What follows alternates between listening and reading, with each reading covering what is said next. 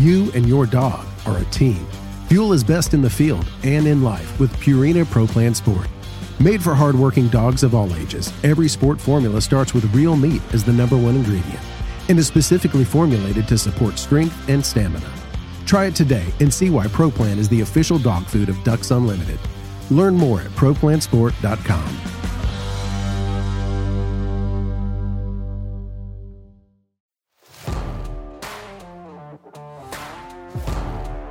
Welcome to the Ducks Unlimited podcast, the only podcast about all things waterfowl. From hunting insights to science-based discussions about ducks, geese, and issues affecting waterfowl and wetlands conservation in North America, we bring the resource to you. The DU Podcast with your host, Dr. Mike Brazier.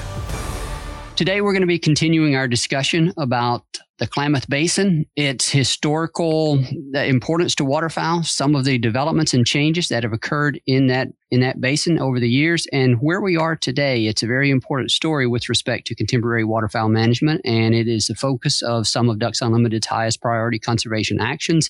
And understanding the history of that basin and what has happened and is happening to waterfowl habitats is certainly important for understanding why it is so important to Ducks Unlimited.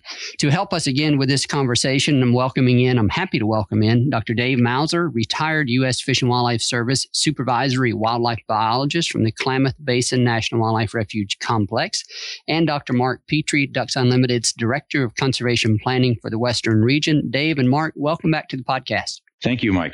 Thanks, Mike. The first thing that I need to do on this episode is to tell our listeners that if you have not listened to the episode prior to this one, stop listening to this one and go back and listen to that other one, because you're certainly going to need the background in order to understand what's going on here. It is one of the more complex stories of waterfowl habitat changes and complexities that I've encountered, and glad to have some help discussing this. So, Dave, where we left off, we were kind of tracing activities in this region from the turn of the century up through the turn of the 19th century up to the mid 20th century.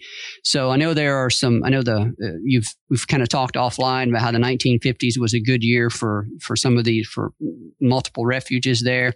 But before I get you to kind of tell that story about how the era when both refuges were functioning well, I wanted to touch on botulism. I mentioned in episode 1 that we're eventually going to talk about that as an avian disease that has reared its head here actually this year, and has some implications for the work that needs to be done out there. But this year's occurrence of avian botulism was not the first time we saw that out there. Anyone that knows about botulism will certainly be able to piece together that when we start lowering water levels in areas that have high densities of waterfowl, that's not a good recipe if you're wanting to minimize the probabilities of a botulism outbreak. So, Dave, what do the records tell us about botulism out in the Klamath Basin during the years when maybe some of those lakes started to dry up? When I really started to see botulism as an issue in the basin was in some of the writings in the 30s. And it was principally on Tule Lake, because at that time Lower Klamath was dry, had been drained. And it had to deal with return flows coming from the irrigation project into the refuge, and water levels were up, water levels were down in the heat of the summer. Very attractive place for birds. And the refuge spent considerable time picking up dead birds and rehabbing birds in duck hospitals. Okay, so that would have been in the 1930s, and I would imagine just in the intervening years when you had low water and high duck concentrations, you were at risk of those at that again. And so that became an important reason for wanting to kind of make sure we had reliable water supply in some of those refuges, right? Yeah, absolutely. A reliable supply and a timely supply, so that it came to you in the quantities you wanted it, so you could manage your water.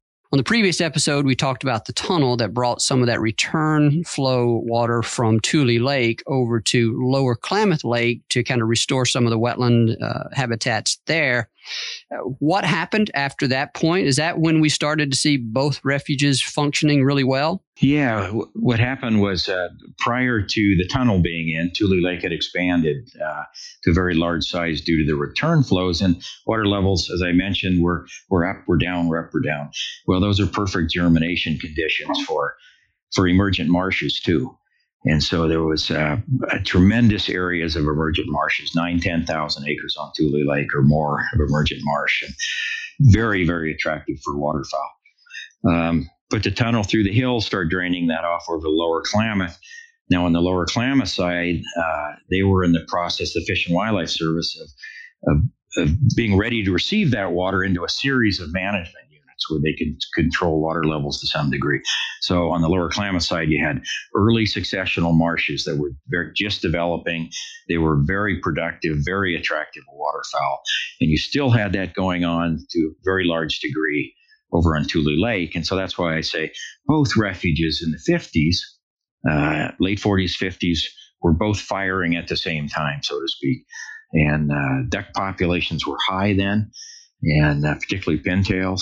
And some of the census numbers were really mind-boggling. Now, that would have been the era of like 6 or 7 million birds in the Klamath Basin? Yeah.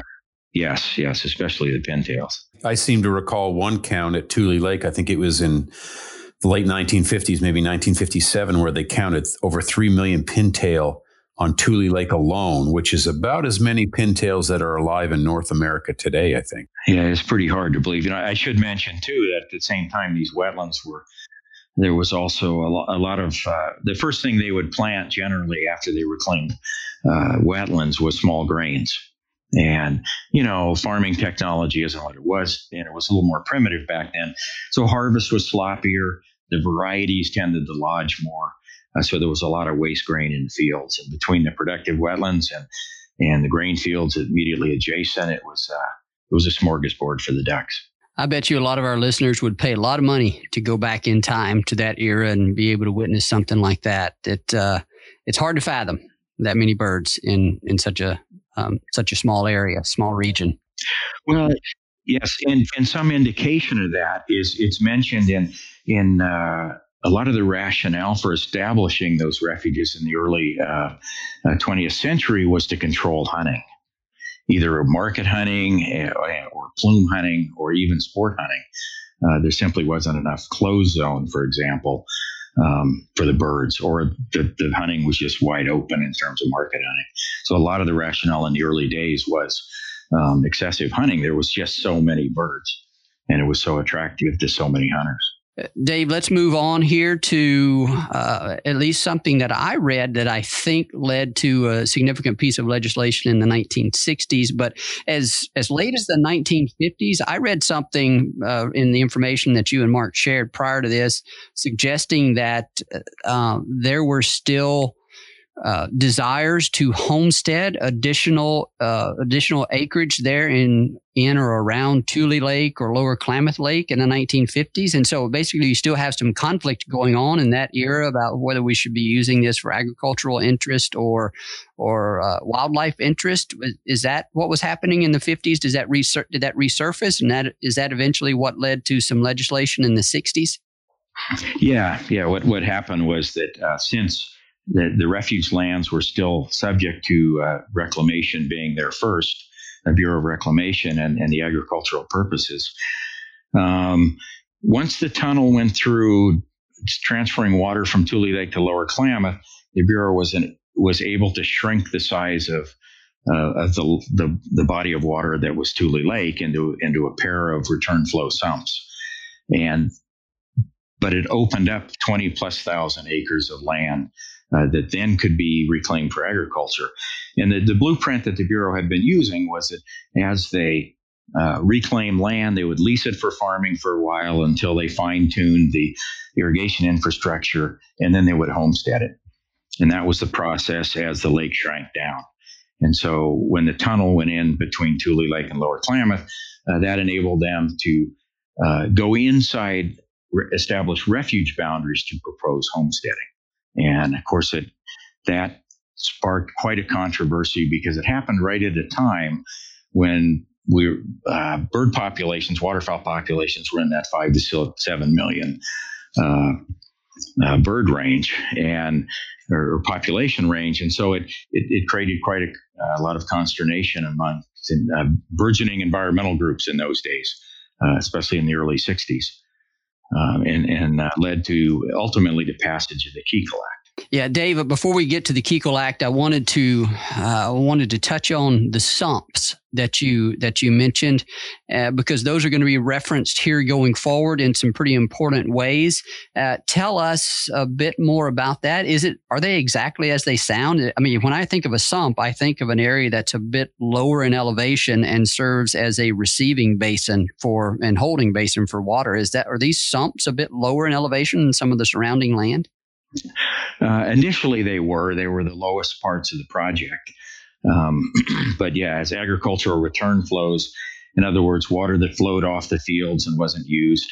In general, in agriculture, you want to apply more water than is actually the crop will need, because you want to keep salts moving away from the plants in the fields. Otherwise, salts start to build up in the soil. So these sumps was where those agricultural return flows would end up. And they were diked off, levied off, steep-sided, rip-wrapped impoundments. That's what they look like. They still do. Okay. Then take us to the 1960s and tell us about the Keikle Act and the significance of it, what it did. Well, the Keikle Act was, again, what the Bureau had proposed to homestead and transfer to private ownership sections of both Tule Lake and Lower Klamath, and continue work on development of the Klamath project. And the Keikle Act stopped that homesteading process, permanently put those refuge lands, kept them as national wildlife refuges. However, those lands that were being talked about for homesteading were supposed to continue as lease lands for farming, leased to local farmers for farming. And so the Keikle Act basically, and the Fish and Wildlife Service was in favor of the Keikle Act, because they saw that mixture of leased farmlands that was there then and the sumps that were productive at that time was a great recipe for waterfowl. The populations were high. And so they sought to essentially freeze those refuges in time. So anyway, yeah, the Keikle Act basically stopped further development of the project and put the refuges under Fish and Wildlife Service control, or permanently in governmental ownership, I should say, and stopped the homesteading process. But it did say that the two return flow sumps would stay where they're at. The lease land farming program would be allowed to continue, quote, consistent with proper waterfowl management. Now, Mark, I want to come to you now for some thoughts on this. I've seen some presentations that you've given on this particular topic, and I know the Keikle Act is a pretty significant point in time. And so, what can you add to this from the standpoint of the implications of what the Keikle Act did relative to productivity of those wetlands for waterfowl? Sure. Well, the Keikle, as Dave said, Mike, the Keikle Act was well intentioned. It recognized the continental importance of the refuges, and it sought to kind of maintain those. So it one of the things it did, of course, was it stopped homesteading. But it also took special interest in those two sumps on Tule Lake, and it recognized that those were fundamentally important to the large numbers we'd seen during the 1950s. And so it wanted to preserve those sumps. And as Dave said, once you stabilize water levels in these big wetlands, they become successively less productive over time. So although their intentions were good, they essentially put Tule Lake in a waterfowl time capsule. And to some extent, where it remains today, the water levels in those sumps have really been stagnant for a number of years, at least in Sump 1A, which is a very large sump. And so essentially over time, those sumps became less productive, and hence Tule Lake became less attractive to waterfowl. And we would never again see those large numbers of birds we saw in the 1950s, some of which was driven by just the decline in continental pintail populations. But the refuge just became less productive over time, partially as a result of the Keikle Act, which again was well-intentioned, but really didn't understand what water stabilization would do to those sumps. Now, Mark, you mentioned the sump 1A is a very large sump. What are we talking about in terms of size? Well, Dave, I think sump 1A is about 11,000 acres and sump 1B is around 3,500 acres. Does that sound right? Yeah, sump 1A might be a little bit smaller than that, but that's close. Yeah. Yeah, thank you for that, Mark. I wanted some additional insight from you on that, because I know what happened there as a result of the Kekol Act and the loss of productivity of those sumps on Tule Lake becomes really important whenever we start to talk about the work that Ducks Unlimited is trying to kind of help bring about. And so I just want to make sure You and your dog are a team. Fuel is best in the field and in life with Purina Pro Plan Sport. Made for hardworking dogs of all ages, every sport formula starts with real meat as the number one ingredient and is specifically formulated to support strength and stamina. Try it today and see why Pro Plan is the official dog food of Ducks Unlimited. Learn more at ProPlansport.com.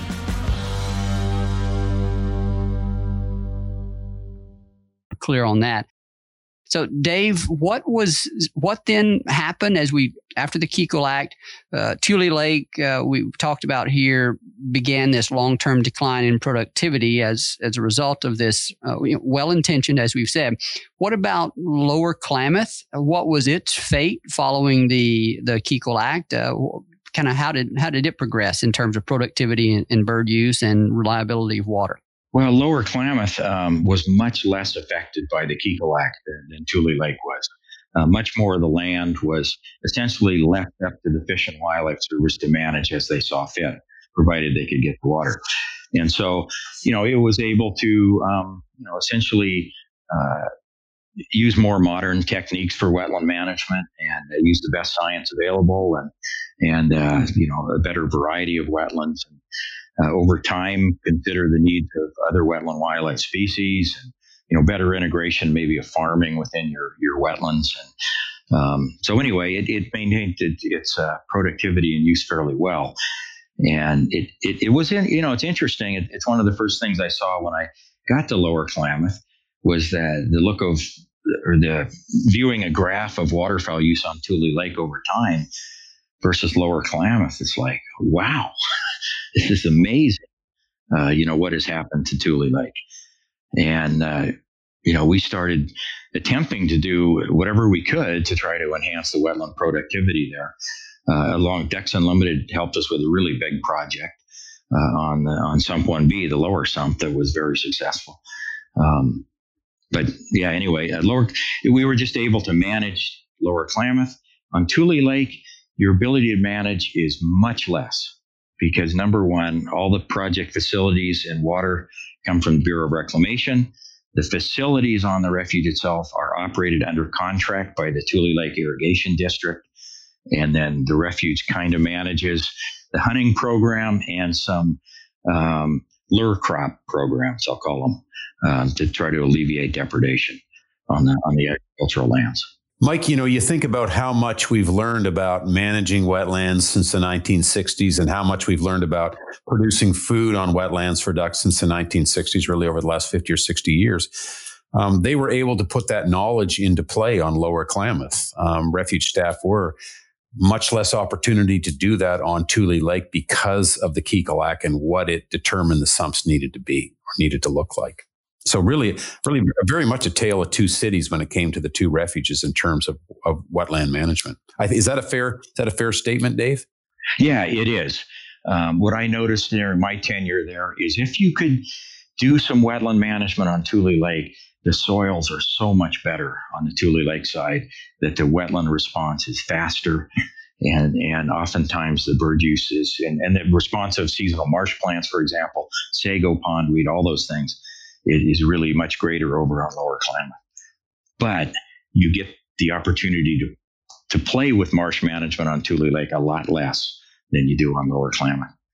Mike, you mentioned, or Dave might have mentioned Sump 1B, the smaller sump, and the fact that in the early 2000s, I think, Dave, maybe 2002, that sump was drained and the wetland response was phenomenal. In fact, The first time I met Dave, almost 20 years ago, and I had just arrived in the West, and my boss sent me to the Klamath Basin. And the first time, which is where I met Dave. And Dave, as I recall, we walked around Sump 1B, Sump 1B, I guess.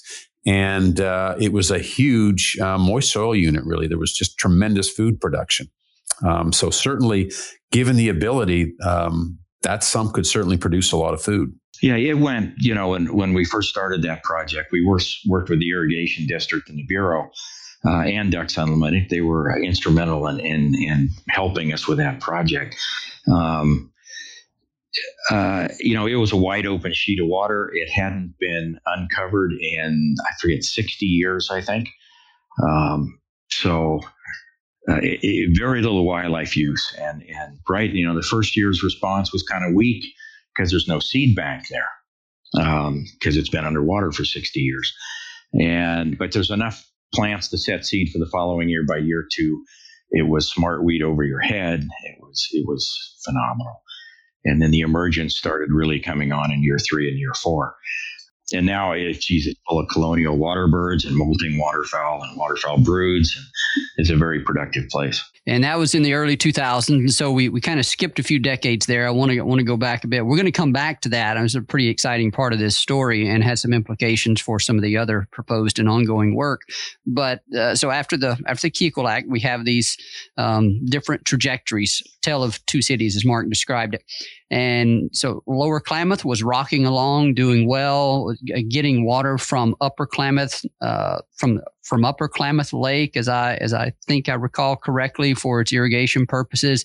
But then the story kind of takes a turn, I believe, in the 1990s. So, Dave, take us through that interesting decade. What happened in the 90s that began to change the story, not necessarily for the good from a waterfowl perspective?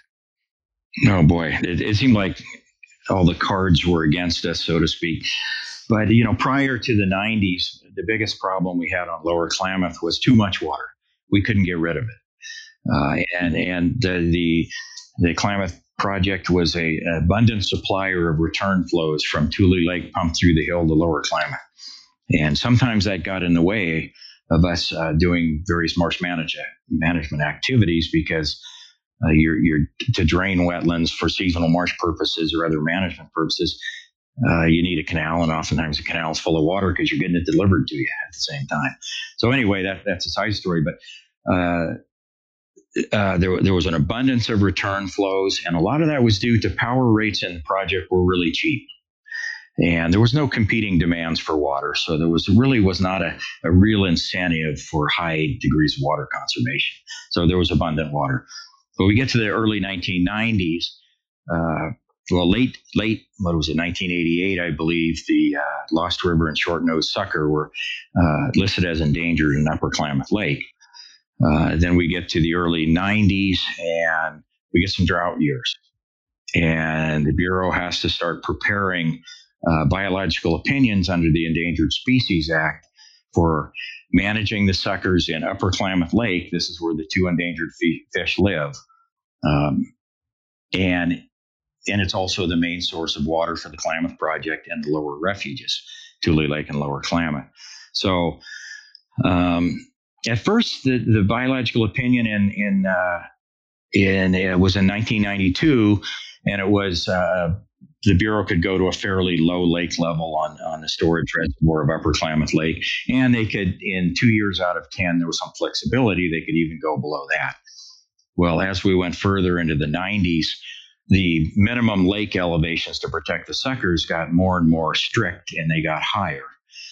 And then in the late 1990s, we list the coho salmon in the Klamath River, which is the downstream of Upper Klamath Lake. So you have 2 almost competing needs of endangered species in the river for the coho salmon and the lake for the suckers. So what used to be an ag first, and then the refuges received the return flows from agriculture, turned into endangered fish in the lake, endangered fish in the river. And then you also had an increased acknowledgement of the rights of Native Americans for subsistence fishery subsistence in particular. Dave, I think to me that struck me as an important part of this story, to make sure we mentioned the Native American interest in both, well, I guess all three of these fish species. They're protected under the Endangered Species Act just for that purpose alone, became listed under the ESA. But then as you mentioned, there are also some pretty strong Native American cultural interest in those fish as well, right? Right. The Klamath tribes on Upper Klamath Lake have subsistence rights to those suckers that are endangered, and the Yurok and Karuk tribes on the lower river have subsistence rights to the salmonids in the Klamath River. So, it was another level. So, irrigated ag and the refuges being 1 and 2, it's shifted to 3 and 4, and so. Then all of a sudden, the Klamath Project has to start becoming a lot more efficient with their water use. And so the return flows start to dry up, of which the refuge lives on. And so anyway, it started tightening up for the refuge.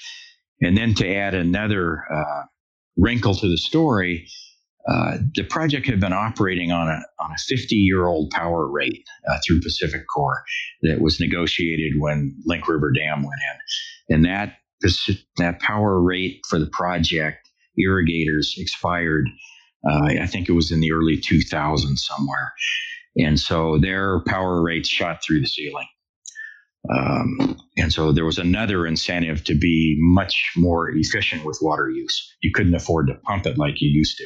You couldn't afford to pump it from Tule Lake over to Lower Klamath, for example. So it was a perfect storm. Where we went from too much water in the 80s, how do we get rid of all this stuff, to not getting any?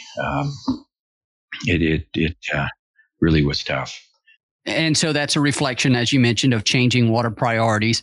And then when you layer onto that, you might say an environmental almost disaster that occurred in the early 2000s, things became more serious even still. So 2001, I believe, was the date of another significant event in terms of a very severe drought that brought additional attention to some of the water woes in that region. Is that right? Yeah, that's correct. And that was a mathematical certainty that was going to happen sooner or later. And that, there was a biological opinion to mandate certain levels in Upper Klamath Lake to protect the suckers. There was mandated river flows in the Klamath to protect the salmon. And sooner or later, there isn't going to be enough water to go around. And 2001 was a very, very dry year. And the Bureau came out in the spring and said that the project's not going to be able to operate this year. Mark, I know I've heard you tell this story about some fairly noteworthy protests that occurred in 2001. Tell us a little bit about those. Well, actually, Mike, Dave would be much more familiar with those than me because he lived right there in Klamath Falls and would have seen that all up close. And I'll offer a couple observations, but essentially, as Dave said, there was no water for Dave. I suppose at that time would have been about 230,000 acres of farmland, right? That would have required that irrigation water, and there wasn't going to be any water for. So obviously, Mike, there was a lot of the local agricultural community was very upset.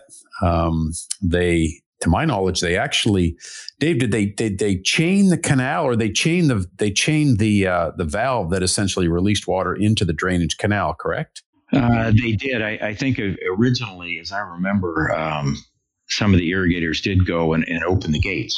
Right. Open the irrigation gates, which had been locked shut, to my understanding. Right, and then the Bureau basically had to post, I believe, federal agents there to keep those gates closed. And then there was pretty much a protest all summer there at the gates. It certainly made the national news. Mike, it actually only really slipped from the national news when 9/11 occurred, which, of course, took over coverage of everything. But yeah, it was a lot of national attention there in 2001 when that happened. Yeah, I will say I'll hand it to the irrigators. They worked overtime to try to get their message across in a peaceful way. And that's important because you see so many protests nowadays that turn otherwise. And they were successful in making sure that their message was about ESA and agricultural water. Right. I think they formed, Dave, what was it? The Bucket Brigade they formed, and which was, I believe they well, you can explain it better than I can, but it was kind of representation for, they filled 50 buckets full of water. Each bucket, I think, represented one state in the Union. I think so. They basically transported water by a chain of people from the Klamath River over to the A Canal, the main irrigation canal for the project, kind of as a symbolic parade and gesture. And yeah, there might have been the 50 buckets you're talking about. I'm not sure, but yeah, I think so. Yeah, I think I recall that. It's been a long time, but I do remember visiting the Basin during that summer when all that was going on. And this is a good point, and probably a good time to say this. I kind of intended to do this early on, but Mark, I know I've seen you use this language, and I think maybe it might even be in a forthcoming article of yours in the Ducks Unlimited magazine about this particular topic. And that's one of the reasons that we wanted to have this particular series of episodes, to add a bit more detail to this story. But we certainly want to avoid sending the message that there are any bad actors here. That's not at all what we're saying. Sometimes things happen, things develop through time, and you're left with a series of circumstances that just don't work out for all the interests that are involved there. So certainly we don't. I think we've avoided trying to paint anyone as a bad actor here, and we certainly don't want to do that. We're just trying to describe the situation and represent all the different interests that are at play. And of course, we come at this from an angle of an interest in waterfowl habitat conservation, and we're trying to figure out a way to make that happen amidst all the other competing interests. Is that kind of fair way to characterize it, Mark? Yeah, Mike, even though the story is 100 years old now, there are no villains in this story. In the end, it's just not enough water to go around in an arid landscape, especially now that we have, 3 species of fish that have found their way onto the endangered species list. But there are no villains here. It's simply too little water in an arid landscape at this point in time. Yeah, it is. It's like, the project was set up for the values in 1905 that were important to people, and that was making use of lands that were deemed of low value, i.e. wetlands, and putting them to a higher value. And then you take that same infrastructure and those same laws and the same operating system, you transport it forward in time to the 21st century, and people start scratching their heads. Well, we are sort of on the time scale here up to the early 2000s, and I know one of the other significant milestones occurs in 2020. Actually, I guess it would have started prior to 2020, but we certainly want to spend some time on that.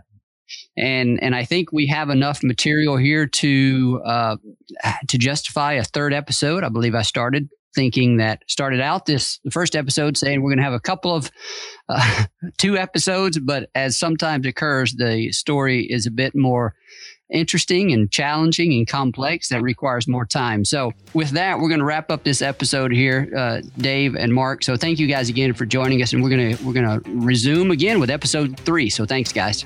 Thanks, Mike. Thank you. Appreciate the invite.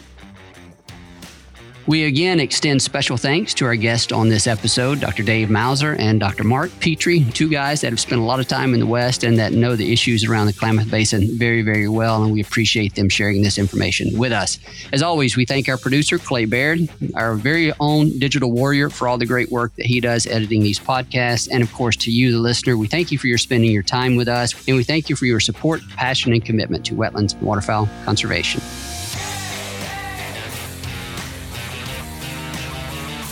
Thank you for listening to this episode of the DU Podcast.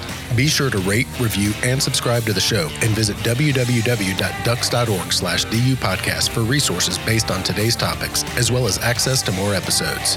Opinions expressed by guests do not necessarily reflect those of Ducks Unlimited. Until next time, stay tuned to the Ducks.